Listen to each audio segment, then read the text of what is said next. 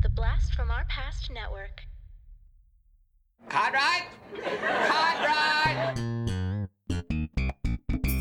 Hello, Newman. This is so f***ing good! Nothing for you! These pretzels are making me thirsty! Not that there's anything wrong with that. Serenity now! He's a regifter! Well, let's start the insanity. Giddy up. Welcome to Cartwright, a Seinfeld podcast. We are two super fans giving you every single episode of Seinfeld back to back to back to back because we are fans of Seinfeld. You're fans of Seinfeld. We love this stuff. I'm Adam. And I'm Corey. And today we are kicking off season 7, y'all. 7 seasons of Seinfeld, my man. Woo! My God, baby. Wow, dude. This is a glorious journey, and I'm excited to get going on a new season and to see exactly how how this season treats us.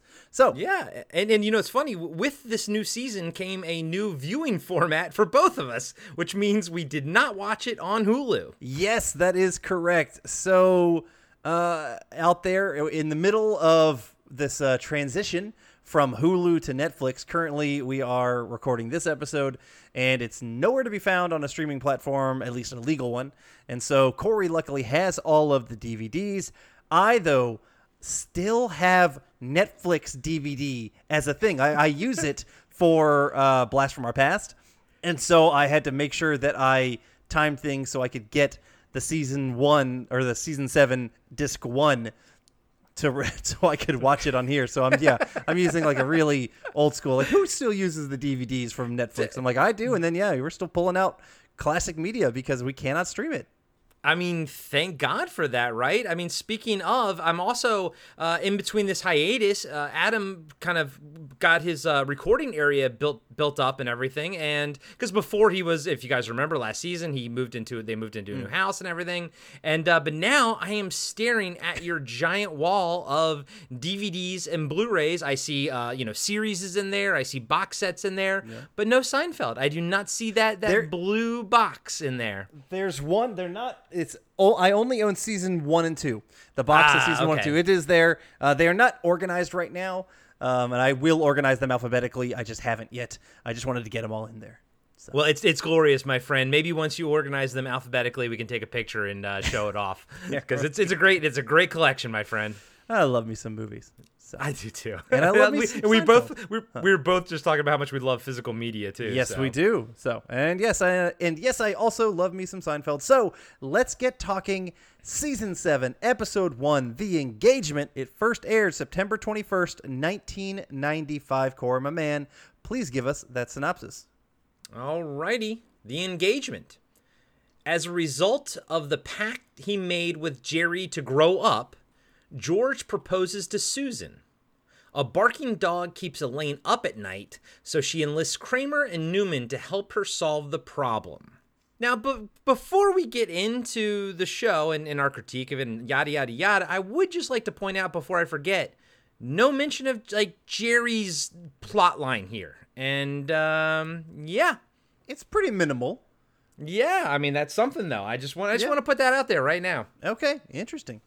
All right, well, yes, we're about to get into our scene breakdown, but I just want to remind everybody that Cartwright has swapped to a half-on, half-off format. So this episode is on our free feed. It is for everybody out there if you're listening. Thank you for listening, first off. We really appreciate you checking it out. And if you want to get every single episode of Cartwright, check out our Patreon, where you can get all of our back catalog and make sure you get every single episode, including the next episode, which will be the postponement, for just $1 a month. And that's patreon.com/Cartwright, patreon.com/Cartwright. All right, let's get into this episode. And as we discussed in the last episode of season 6, we are done with the stand-ups. So, Corey, you have a little less to talk about now. Yeah, I guess so.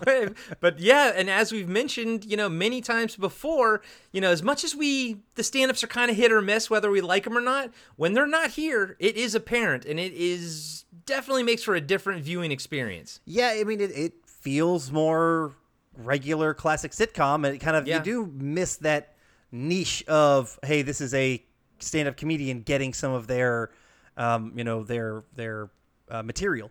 And so we didn't have that. I didn't find myself intensely missing it, but I would say I miss it more at the beginning than the end. Yes, I would always rather have the beginning one than the end one. I would always rather them just put all their eggs in that basket and make that first one the best one. And I think, honestly, the reason I even kind of like miss it now is because last season we actually had some good stand-up routines. So yeah, but at least it sort of, for now, went out on a high note. And it felt like it was just cut off. I mean, I know it was the last episode of season 7 or season 6 where they cut it off, but it was just like, you would expect that to happen in a transition between seasons, but it happened in that last episode. It's like, what? This is jarring. It doesn't feel right. All right. We start off. George is playing chess with a beautiful woman that he's dating. He's all cocky about it. He thinks he's doing great, and he's got her beat. And then, of course, she makes one move and checkmate. Checkmate. And George is like, we have to break up. He's so insecure. He immediately is like, I don't think we can see each other anymore. Like, come on. Damn it. Well, I mean, that's regular George. And we're getting into, I feel, and even the characters know, or the actors know, we have shifted from everyone knowing who these characters are to now we're going beyond to where it's caricatures of these characters. Because they're so well known that the audience understands them. And so now they have to just be like, they're kind of going over the top on those factors because it's just like, well, that's George. That's so George. And it is. It is, and I guess it's the inevitability of every sitcom, and I think at this point, we were into the whole, like, are they coming back next season? Is this going to be the last season? Every season, I think after, like, 6, it was just talked about in between, and I do, of course, I'm talking about, like, in Entertainment Weekly magazines and stuff like that. I always remember reading, like, is this the last season of Seinfeld? Are they going to come back? And then they always had those negotiation wars in between seasons, so it's, it's interesting because, they are becoming a little bit caricature-esque here. But just in this world, though, of this scene, in the Seinfeld world, I do got to say, if George didn't break up with her, the look on her face after all the shit-talking he did about women, like, it wasn't like, I was like, dude, bro, that kind of didn't land too well in 2021. But I was like, I think she's going to break up with you anyways. Like, it wouldn't matter. Yeah, I agree with you on everything you just mentioned. So. Speaking of woke, Elaine is woken, but this time up by a dog. How was that? Dude, that was great, by the way. That was fucking great, bro. It just came to me. It just came to me. Yeah, she's. I was drinking my beer and I almost fucking spit it out. So, she is woken up by a dog that's barking. And then we cut over to Monks. Now, as we already mentioned before, and I'm going to try not to say it too much, but yes, quick scenes. We're getting quick scenes, and we're going to just have longer breakdowns because of it. Yeah, I think that's just it moving forward, judging by this episode and next episode. So, we won't talk about it too much. It's just the way it is now. Yeah, exactly. And like literally my entire sentence is, Lane's woken up by a dog. And then we cut to the next one. So at Monk's, George and Jerry talk about his whole breakup and how he felt emasculated. And I just, God damn it, George. Like, I would, I love it when women show their intelligence, show their strength. And if a woman beats me at chess, who cares? Like, it doesn't mean you're emasculated. He's such an old mentality with that kind of stuff that he can't handle it. He can't handle, like, he can't handle anybody real. I have a really cool, like, Star Wars board game that you can actually just play with 2 people. And the idea is that you can, like, make, like, Mace Windu versus Darth Vader. Like, you can kind of set everybody up from the entire trilogy. And this was before the sequels even came out. And every single time that I play it with my wife, she always beats me every single goddamn time. And you know what? It's sexy. That's great. Isn't it sexy? I know, right? It's awesome. I freaking love it. Exactly. Dude, I think that's, you and I are not insecure in that way. No. We have our own different insecurities, but not when it comes to, we both like strong women. We both do. And we both married strong women. Yeah. So, all right. But maybe more so the issue, he dumped her because she said, happy pappy. It's kind of funny, and I looked into it a little bit. Well, I saw this I looked at it on Wikipedia. So The expression "Happy Pappy" was actually used by Heidi Swedberg, who plays Susan Ross, in off-camera conversations with Larry David. So he wrote that into the episode.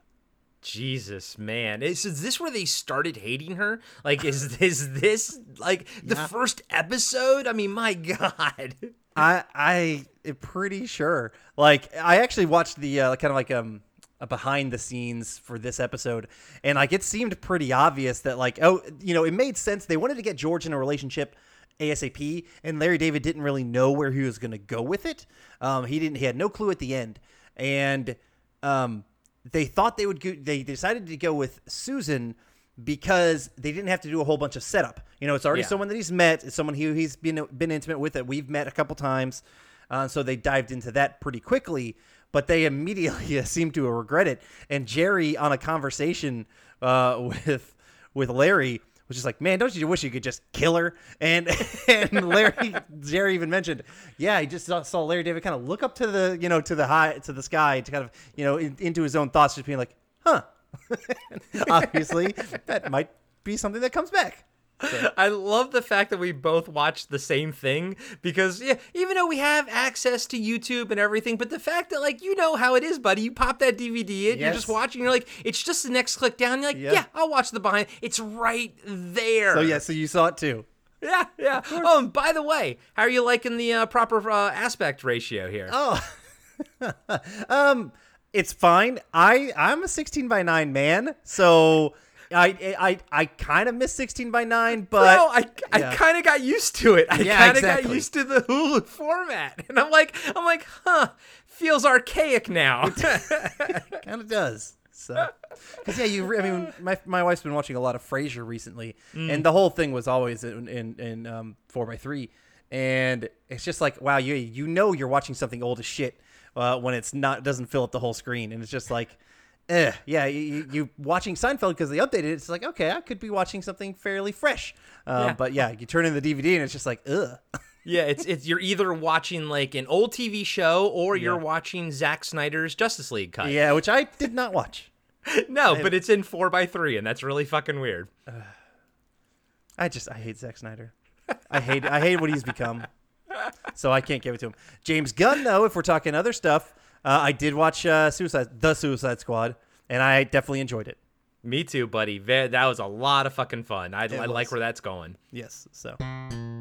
Hey, everybody. Corey here. I just wanted to let you know that we'll be right back after these short messages. I'm John, and I'm the host of Action. Every week, I'm joined by James. Heyo. And Dustin. Hello. And each week, we review, debate, and rank a different action movie. We're creating the ultimate list of action movies. From awful to awesome. So if you want to hear 3 more white guys with beards talk about action movies. And argue about where they belong on our list. And decide you hate us because we made fun of your favorite movie. Join us every Tuesday, and you can find us on your favorite podcatcher. And Steven Seagal is a joke.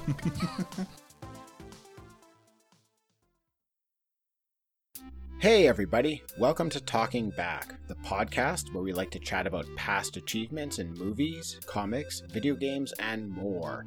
I'm your host Tim, and with me today in studio is co-host Dean. Hey, Tim. Dean, huh? This isn't a full episode. This is actually just an ad. All we have to do is tell everyone that our podcasts come out on Mondays, and they can find us on their favorite podcatcher. If they're into movies, comics, or video games, they should definitely check us out. Oh, well then, thanks everybody for listening, and we'll catch you next time. Talking Back.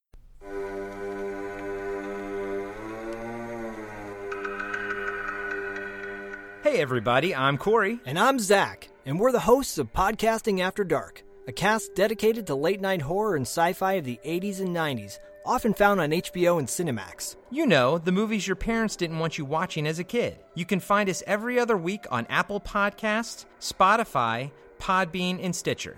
This is what you want. This is what you get.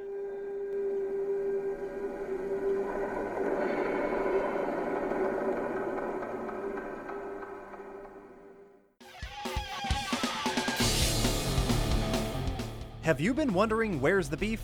Well, on our podcast, Throwback Trivia Takedown, you might just find that out, as well as some other things about the 70s, 80s, and 90s. We're a nostalgic-based trivia show that pits two challengers head-to-head in a duel of the decades, with categories ranging from movies, TV and music, to slang, food, and fashion. You're sure to get the best in retro-themed trivia. So strap on your jelly shoes, grab a Surge, and walk like an Egyptian to your favorite podcast app and check out Throwback Trivia Takedown. I heard even Mikey likes it.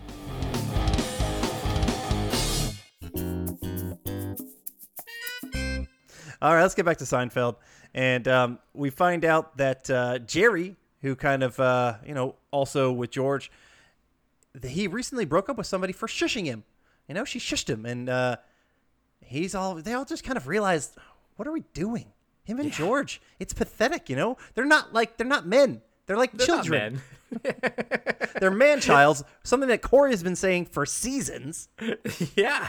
So. And I love it. I love, Jerry's he's exasperated. It's like his come to Jesus moment. And he's just like, what are we doing here? And clearly it doesn't stick. But in that moment, I do believe that Jerry wants to change. Oh, yeah. And I definitely appreciate, because this ties in with the kind of caricature mentality that I brought up earlier, where they're starting to make a little bit more of these meta humor things where they're making fun of themselves they're making fun of themselves a bit.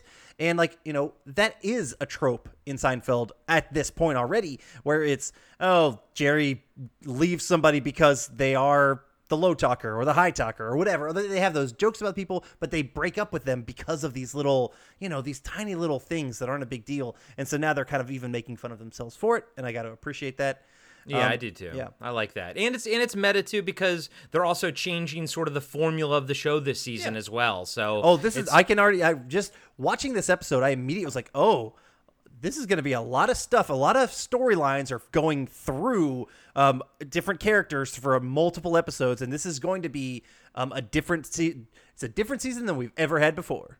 Yeah, because there's an actual full-on arc the entire season. Yep. Yeah, this is, and they even said that, Jason Alexander says that. Mm-hmm. It's like, that's the first time they do that with Seinfeld, and it does. It sets the tone. It definitely sets the tone. I'm very, very intrigued by, starting the season and seeing where we land at the end. You're right. We've had callbacks. We've had, a couple little multiple episode things where you saw stuff that, was through each of those, but never a full season arc. Yeah. So yeah. All right. So anyway, George and Jerry want to be normal, and George kind of mentions Susan. Maybe he should go after her again.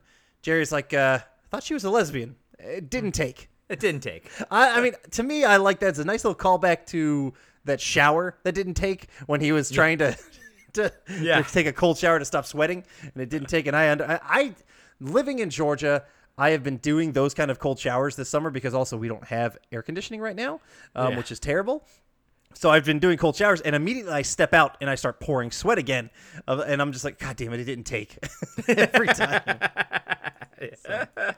So ultimately, Jerry and George kind of make this agreement that, they're going to be more adults, and they're going to start really giving it a full try with their respective people. Him with Jerry with Melanie, who is the shusher, and George with Susan.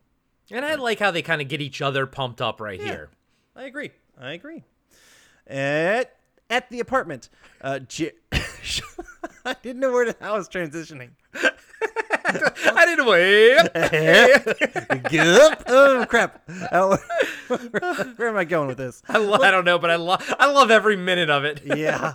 All right. At the apartment, Jerry makes a date with Melanie. Kramer comes in, tells him that there's just, there's nothing to this, there's no joy out of this, family and kids thing. Marriage and family, they're prisons.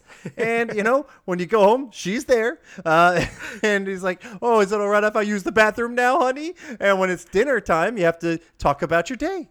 Oh, how was your day today? How was your day today? How was your day? This is one of the higher level Kramer discussions, I think.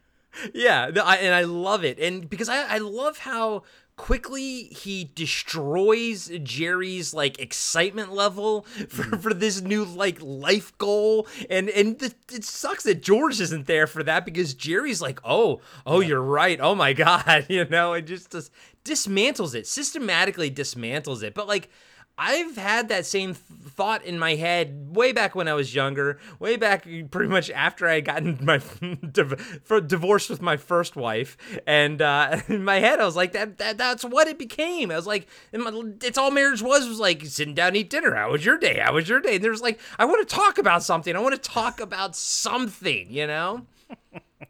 And I had Kramer in my head the whole time. Well, definitely the catalyst for Jerry kind of switching back later in the episode. But George, on the other hand, goes to a pier and sees all these happy couples, which I think was supposed to be like, you know, someplace in New York, but it was obviously Santa Monica. Oh, God, yeah, completely. Down to the people in the fucking water, in the ocean. Totally. Elaine comes to Jerry's place, and she complains about this dog. She's got a hoarse voice because she's been yelling at the dog all night. She hasn't been able to sleep. Kramer comes in and he recommends you should rub the dog out. You know? And I love the look on Jerry's face in the background of the two as they're talking when he hears that. Yes. Yeah, exactly. And Kramer just happens to know someone who specializes in these kind of sticky situations.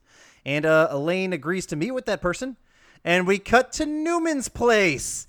I adore how they lit this scene where Newman is fully in shadow. He's smoking a cigarette, and he's just being ultra dramatic. Elaine, she's having trouble with her conscience to do this because she doesn't want to hurt the dog. So Kramer kind of suggests, maybe we'll just kidnap it and drop it off upstate. And so, okay. Yes. I like how they made Newman's apartment. It looks different this season than before. I think it looks more fun this season. But did you notice that he's sitting in front of a poster of the 4 food groups? I'm like, no, I didn't notice that. Why do you have that in your apartment? It's because it's like, you know, grains and meats and cheeses. And I'm like, why is there a poster of the 4 food groups? Oh, Newman. That was a good question. All right, so we then cut to George, who is starting to think about Susan in these flashbacks while he's at the pier. And you know what? Something sparks in him, and he triumphantly stands and starts running. Pigeons fly everywhere. And I can say he looked like he ran pretty fast. Like, he looked like a good runner right there. Yeah. What I couldn't tell is if this was a homage or a parody of something. Like, I couldn't, it didn't click for me if it was. I was in the same boat. I was assuming that it was some sort of homage or parody, but I was like, maybe it's just a parody of rom-com movies in general, you know, and there's always someone running with pigeons flying, I guess. I don't know, to be honest with you. Could be. So that night, Elaine is plagued by the barking yappy dog again. And you know what? She says, fine, let's do this. She goes with the kidnap idea, and we get a wonderful excellent. Excellent. I mean, he gives Mr. Burns for a run for his money. Yeah. And Newman's in full force here. He is. All right. At a date with Melanie, Jerry's they're hanging out, and I gotta say, Melanie is drop dead gorgeous. Yeah, her name is Athena Massey, and if you ever played the Command & Conquer PC games back in like the early 2000s, she was like one of the characters in the cutscenes in that game. But I was a big Command & Conquer gamer player back in the day. I definitely played Command & Conquer. I just didn't... I didn't recognize her, and I mean those cutscenes. Like who pays attention to those cutscenes? They're pretty terribly awesome though. If you guys and gals, if you've never seen them, just like Google Command & Conquer Red Alert. I think Gina Carano was in them, and they put because this was early 2000s. They put all the women in like half cut off shirts and stuff it was hypersexualized when they're supposed to be like generals of armies, and their midriff is showing. Okay. Cool. You're like, my interest is now piqued. A little bit more intrigued than I was.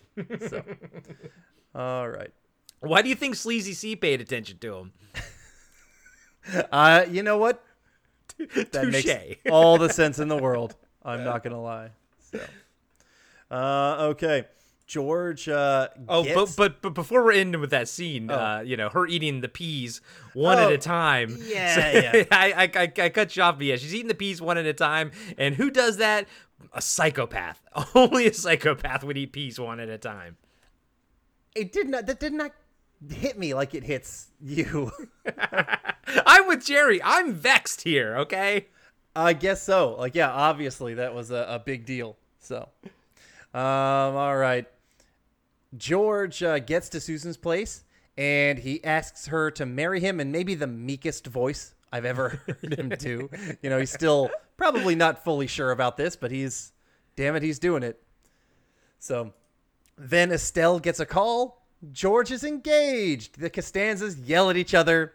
Wonderful to see Estelle and Frank yelling at each other over the phone about stuff, you know. I do love, and I will very often say in my head just the way Estelle says, congratulations. I say it in my head. I don't really say it out loud often, but it's there.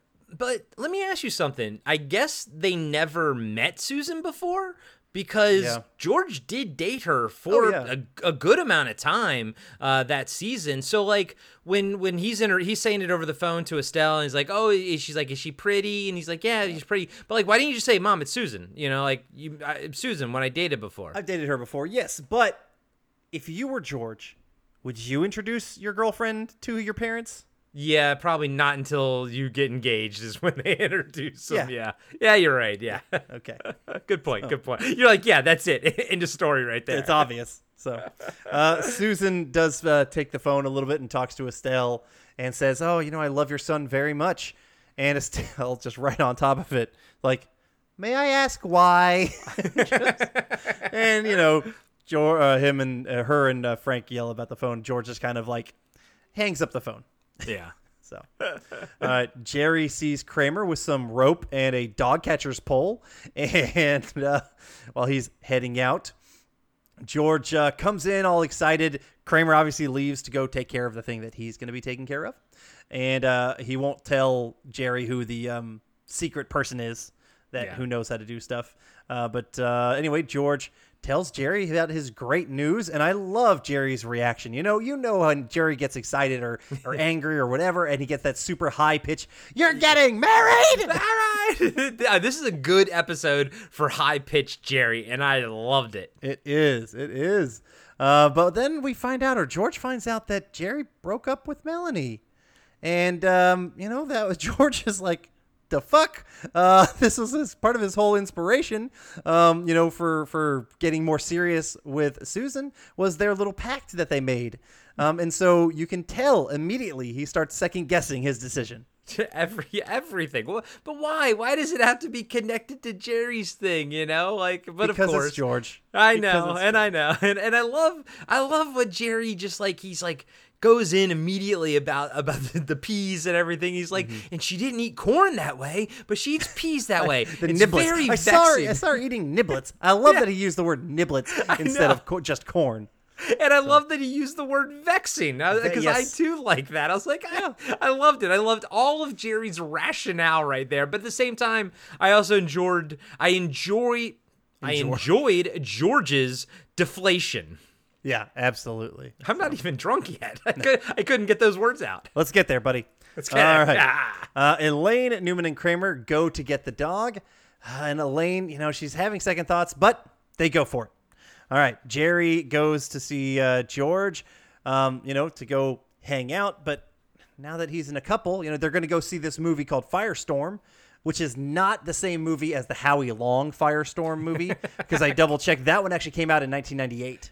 God, that movie, dude. I remember that movie. Yeah. So this was just one of the kind of classic Seinfeld fake movies that they did. Like Chunnel and Rochelle.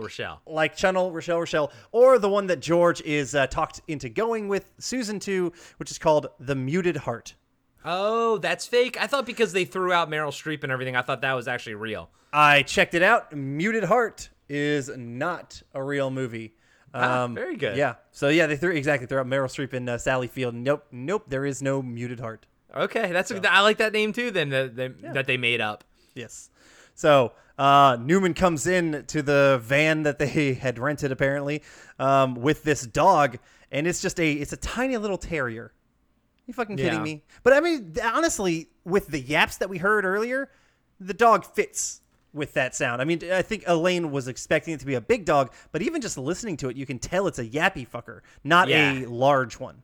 Yeah, and I like the conversation that Elaine has with Kramer about not telling time. Like, he doesn't have a watch so he tells time by the sun. And she's like, well, what do you do at nighttime? He's like, well, that's a little bit tougher, but it's only a couple hours. Yeah. Like, he's got zero context. I have no idea how long nighttime is. Couple hours. I thought that was a very good little subtle joke right there.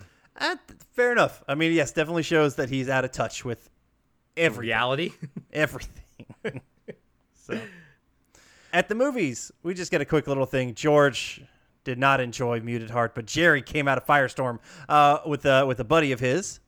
Who he will get into a fight with in the car later. Not in this, is probably a different character, but it's on the Puerto Rican Day Parade, I believe, episode. Yeah. I mean, I can't remember exactly. I mean, that's much later. That's season 9, I think. Yeah.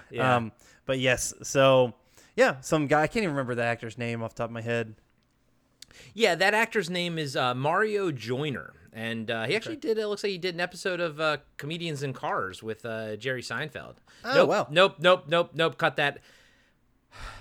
So on Mario Joyner's page, IMDb page, at the top, you know how there's a video? There's a shot of Jerry and fucking Eddie Murphy. So I don't know why it's there, but yeah, that's not Mario Joyner. But Mario Joyner is the guy who is in this episode. Yes, and I'm looking at the picture of him, having that dueling match as they're driving, kind of get back and forth into the different spaces. Yeah. You know, yes. So that's what most people will recognize him more from. He was also in the B Movie, also starring Jerry Seinfeld. So maybe they're buddies. I'm sure. I kind of get a feeling that they probably are. He was also in Pootie Tang. Yeah, Pootie Tang. I just saw that. Ha-ta-ta. What-a-ta, baby. What-a-ta. I love Pootie Tang. Hey everybody, it's your two favorite podcast hosts, Adam and Corey from Cartwright, a Seinfeld podcast, and we have something very exciting to tell you about. That's right.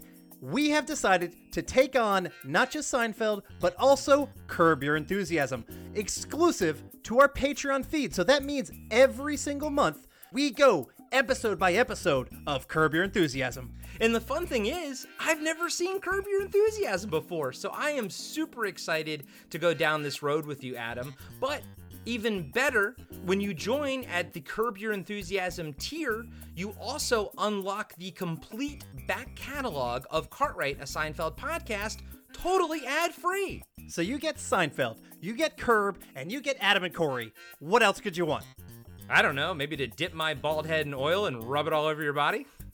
I'm sorry, Corey, that's another tier. We're not ready for that yet. Yeah, you're right. All right, well, now back to Cartwright, a Seinfeld podcast. Kramer drops off the dog at this house upstate. They even mention, hey, we're practically in Monticello, which I did look up the distance between New York City and Monticello so it is about at least 90 miles, about 90 to 100 miles. Jeez, they drove that far? So it's about 2-hour drive. They did a 2-hour drive. And so that dog ran that entire distance, almost at least 90 miles that night. You could have just dropped that dog off in Central Park and been done with it. It should have, yeah. They should have just said, "Oh, yes, Elaine, we will take the dog to a farm upstate," and then rubbed it out. That's what they should have done. And dude, I did not like the ADR of Michael Richards being like, "Oh, when he was dropping the dog off." Yes. Yeah, it was terrible. It was very bad. Because of the ADR, I actually had to kind of go back and rewatch it and be like, "Wait, did they use a fake Kramer here?" Because I wasn't sure. Because I was just like, but it wasn't a fake Michael Richards. It was because obviously they'll do that in different locations. Yeah. But they actually had him do it, and I was like, "Ugh, the ADR." That's threw me off. Same thing as you. And it's almost like you didn't even need that ADR. Just don't even have it. It was terrible. Exactly. I mean, they were trying to emphasize that it bit him, it kind of fought with him, and it got a bit of his shirt. Yeah, sure. Okay. Yeah, I know what it's trying to do. That's what it's doing. Yeah. Okay, I'm sorry. You're enthusiastic about it, but that's what's happening. Okay? So, Jerry calls George about, this Yankee game that's going on right now. which you would think that George would watch like every damn Yankee game. It was a repeat. It was a repeat. Yeah, because they're talking about Don Mattingly, who was a little bit earlier. But yes, and Susan though, she taped Mad About You, so they have to watch that. Okay. That is were you Mad About You? Did you ever watch? No, man, that was such a cringy. Yeah, it was such a cringy adult couple show. Like I gave zero fucks about Mad About You. I know. I did not watch it either. Even with Aliens, with Paul Reiser, I was like, oh, Paul Reiser from Aliens. Like, oh no, not my cup of tea. Not my cup of tea. No. So we see this dog running down the street with part of Kramer's shirt. We also see people sleeping. A little different shots, kind of almost reminiscent of the contest episode. But seeing different people sleeping. Jerry's sleeping great because he's by himself in his bed. Elaine's sleeping great because the dog is not barking. We cut to George, who cannot sleep because Susan is spooning him like really close. And I'm pretty sure we've had this conversation. Like I didn't hate sleeping, with ladies or when you're early dating, but like when they want to like cuddle and you put your arm and you have your arm underneath them, your arm always falls the fuck to sleep. Like it's so uncomfortable. I cannot sleep on those positions where I'm like either cuddling or I'm spooning or my arm is underneath them. Like it will fall asleep. And so like I usually can't sleep a goddamn wink like when I'm first dating a girl because it's just awful. And so until you get to a spot where I can be like, all right, don't fucking touch me when I sleep. Like that's my favorite because I want to be here.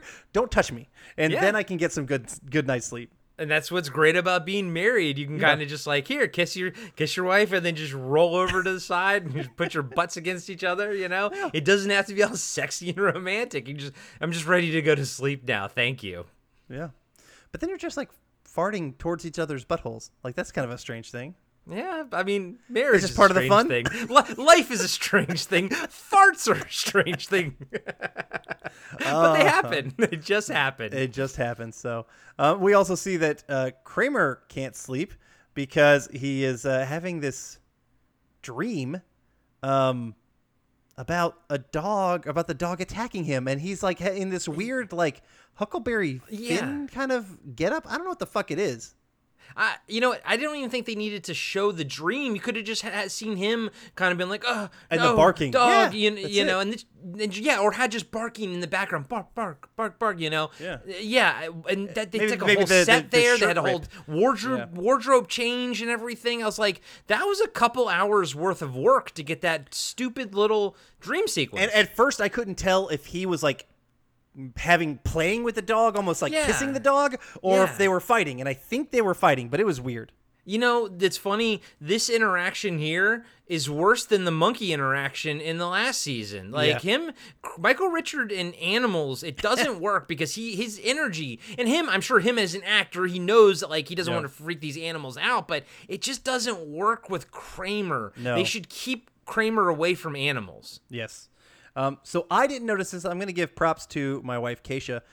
Did you notice the different magazines that Jerry had splayed out on his bed when he was sleeping? Yes, I wrote them down. Car and Driver, Sports Illustrated, and Playboy. Yes, there's another one called not Esquire. Excellence or Excellence, something like that. I didn't know what that was. Yeah, definitely started with an E. Yeah.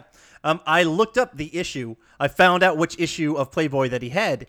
He had the September 1995 issue. Oh. So he was right on topic because this came out on September 21st, 1995. And the Playboy model at the front was Kimberly Conrad Hefner, who was a previous Playmate of the Year. She was Hugh Hefner's second wife.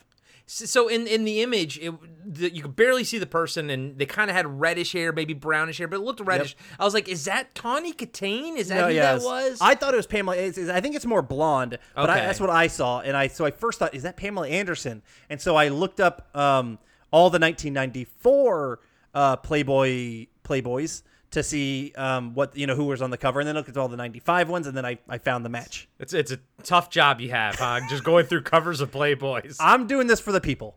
You are, dude. And that's the kind of excitement you get when you listen to Cartwright, a Seinfeld podcast. Keisha's like, Adam, what are you doing? What are you doing in there? And you're like, nothing. It's research. It's podcast research, baby. Don't touch me. Don't touch me. All right. Meanwhile, this dog returns home all the fucking way, 90 miles. It knows somehow how to get home from 90 miles. Ridiculously unbelievable, knowing the actual distance. And how small that dog's legs are. Like, it just wouldn't be able to cover the ground. Yeah, exactly. If I click the walking time, 30 hours is the walking time. And that's with our legs, you know? Yeah. And knowing the exact directions, but whatever, okay. That dog had an adventure going back. Like, that was a whole movie right there. Maybe it was gone for exactly an entire day and part of another night, and then that's when it came out. So that was it. So yes, it had a full adventure. So, all right, Elaine wakes up though to this barking dog noise and thinks they got the wrong dog. Tells Jerry about it. Jerry then drops a bomb on her that George, their friend George, is getting married. And we get the biggest get out. Get out. And Jerry goes flying. I think this gag works well. You like hear him hit, something as he flies off camera, but I think it's great. This is one of the best get outs that there is. Yes, absolutely. This is it feels like a classic one, but it kind of became another caricature-y kind of one. I mean, they're going more over the top with some of their characteristics. Yeah. So. Kramer gets picked up by the police. Apparently that the lady who got her dog kind of recognized that or saw that the fabric that he had, but then they traced a van rental. Well, the fabric had Rudy's on it. So Rudy's. Oh, okay. Yeah. So first off, Rudy's marks every shirt that they have. Which for a store that's a resale stuff. No. Yeah. That's silly. But yeah, okay. So sure, that's how they got him there, and then they did actual police detective work. I was like, okay. Yeah, I didn't love that, but I will say this: the cop that's in the front, he's played by Ed O. Ross, and that dude was in a shit ton of stuff, man. He was in Red Heat, Lethal Weapon, Dick Tracy. I mean, he's been in some movies, usually playing either a tough guy or a cop. Okay, cool. So what I do love, though, maybe not love, that they got so easily, but. They found out in the back seat the springs were so compressed that Kramer or that Jerry knew. Oh, Newman! It had to be Newman. And that was a great little cut because he's standing right behind the cop, and I love how Lane starts to come out and hears what's happening, goes right back into the apartment. Jerry's still there, and he says Newman, and the cop turns around and looks at him, and then they cut right to Newman's apartment, so you know that Jerry spilled the beans. And I was like, that was a good little editing, jump thing there. Yes, it was. And when when Newman opens the door, he just sees them and says, "What took you so long?" Yeah, that's baller right there. God, he's cool. And then you know what I found out that Keisha let me know because she loves true crime and stuff. What makes it even cooler? This is an homage to Son of Sam. Oh, that Son of Sam, obviously we already mentioned, has ties with Newman because he took over his route. When Son of Sam was caught by the police, he opens the door and he tells the police, "What took you so long?" Not gonna lie, that makes it even cooler in my book. That actually brings up this episode a smidge in my book. It's because pretty cool. That's really fucking cool. So thank you, Keisha, for that bit of knowledge. It really helped me enjoy this episode more. Yeah.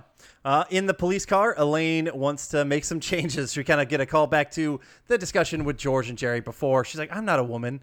I'm a child." And it's just kind of like her trying to be more adult and all this kind of stuff. Her come to Jesus moment. Exactly. And then we end with a tag. George is watching Mad About You with Susan, and he's uncomfortable as shit. And I thought this tag worked great.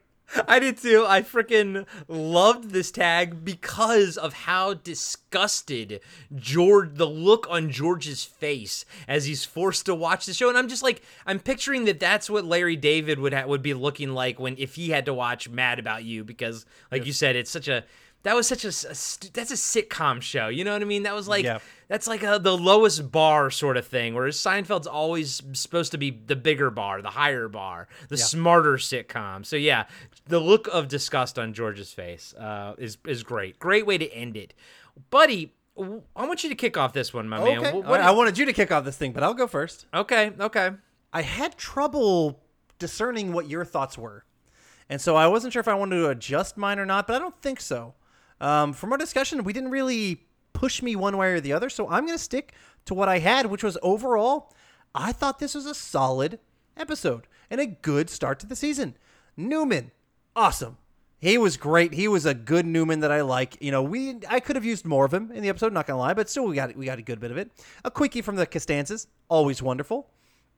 I think the Susan storyline is actually helped by knowing where it's going. This is one of the times where I would say if I was watching this for the first time, I'd be like, what the fuck? I mean, this doesn't really fit George, even though his whole uncomfortableness during the episode totally fits George. But knowing exactly where it's going to go, I'm seeing all of this even more as like oh shit, this is what's going to happen. Oh shit, this is like all this kind of stuff, and how his uncomfortableness is going to end up. I think that really helped. I think the multiple viewings helped this episode for me. So yeah, knowing the nigh is the end is nigh, or the end is near, or whatever for Susan, it's actually pretty good. And there were some pretty good callbacks. I liked that. And so not the entire episode was amazing, but I felt this was quite strong. And so I ended up giving it 4 out of 5 happy pappies. Wow. 4. Holy shit. I could have maybe been talked to do a 3.5, but I can't go lower than that. But I'm sticking to my 4. Yeah, no, I feel you, buddy. I had an adventure with this episode.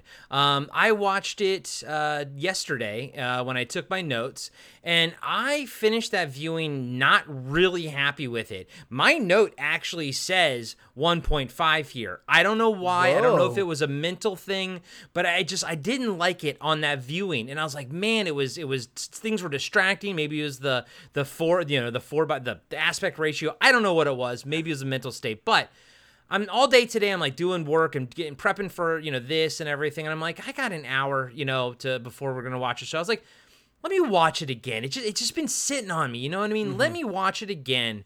And I didn't take notes, and I just watched it, let it flow over me. And I'm not going to lie to you, I had a lot more fun with it the second time. Maybe you're just in a different mindset. But I didn't quite love it, to be truthful with you. I thought that it was a lot of buildup. I thought that I didn't think Jerry's like he didn't almost have a storyline at all really here, and I thought that was a little bit disheartening. I didn't really like what Elaine was doing or Kramer, but at the same time, I like them doing it. Does that make sense? I'm not really following the logic of this storyline here, but I'm having fun with the interactions. I'm glad that Newman's in the mix and all this kind of stuff, and then our talking about it, you raised it as well a little bit, and then Keisha's knowledge drop on that one. Really, I was like, you know what, that was smart. I like that, and us kind of sorting it out in my head. I think it was a bit of a better episode than I originally sort of gave it not credit for, essentially. And for me, it bumped up from 1.5 on my first viewing to 3 horse Elaines out of 5. Okay. So I was probably about hovering between 2 and 2.5. Keisha's knocked it up a full 0.5 with the whole what took you so long, because dude, we just had the Newman's bag thing. Like there was so much Son of Sam stuff last season with Newman and him knowing about the dogs and all that kind of stuff, and I really enjoyed all of that knowledge that you kind of brought to the table, I think via Keisha and everything then as well. That when they kind of buttoned it up with in season 7 with that, I'm like, that's fucking cool, dude. That's really fucking cool. And I'm also, intrigued to see where the season goes. Obviously, we know where the season goes, but I'm intrigued to see how they pull it off now that we're watching it all together. I'm intrigued to see how much connective tissue there will be. Like, will it only be like 1 or 2 threads per episode, or are we going to see a lot more connective tissue between episodes? I'm much more excited about this season than I was yesterday when I first watched this episode. I'm not going to lie. I'm going into the season, especially after this episode, pretty with high expectations. We talked about season 6, about how it was still solid, but it was a dip from season 5. Season 5 was significantly better, and so curious. I have high hopes that this is gonna be up there. It's maybe it'll rival 5, maybe it'll be close to it, but I think it'll be better than the previous one. And it's also Larry David's last season. He does come back for the finale, we know, but it's his last season as a writer. So here's hoping he ends strong. Yeah, absolutely. So, do you know what always ends strong, Corey? Podcasting After Dark. That is a show that absolutely everyone needs to be listening to because they close it out. They know how to finish. They end strong every single episode because they are podcasting meisters, if you will. Thank you, buddy. Thank you. And great news if you all are interested.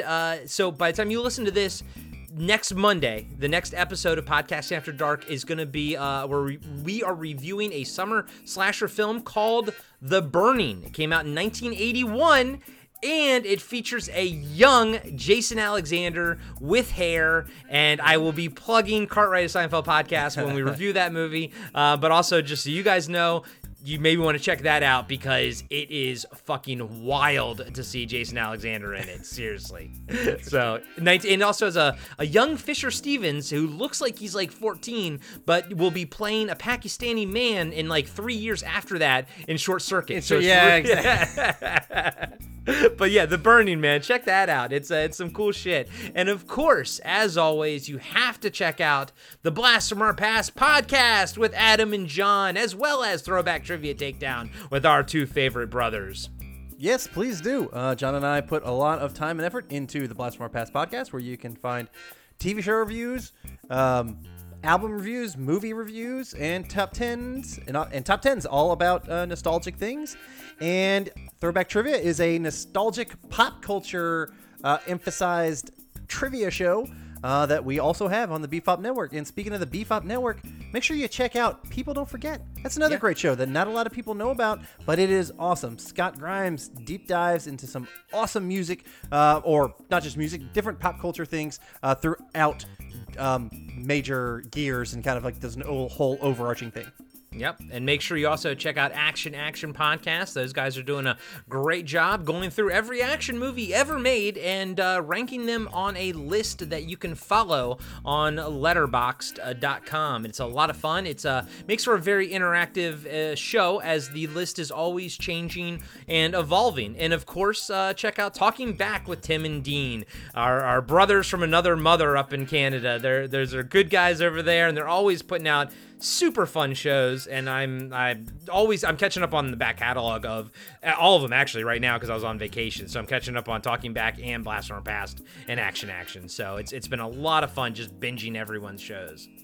Yes, they are good stuff.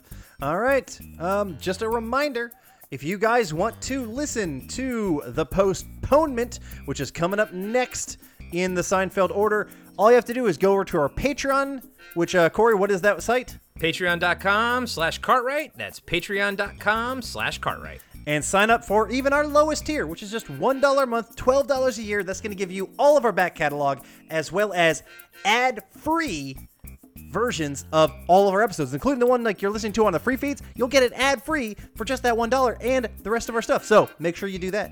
Yeah, so now, if you'll excuse me, I'm going to go edit this episode and put a bunch of ads in it. Catch you guys next week. Yeah.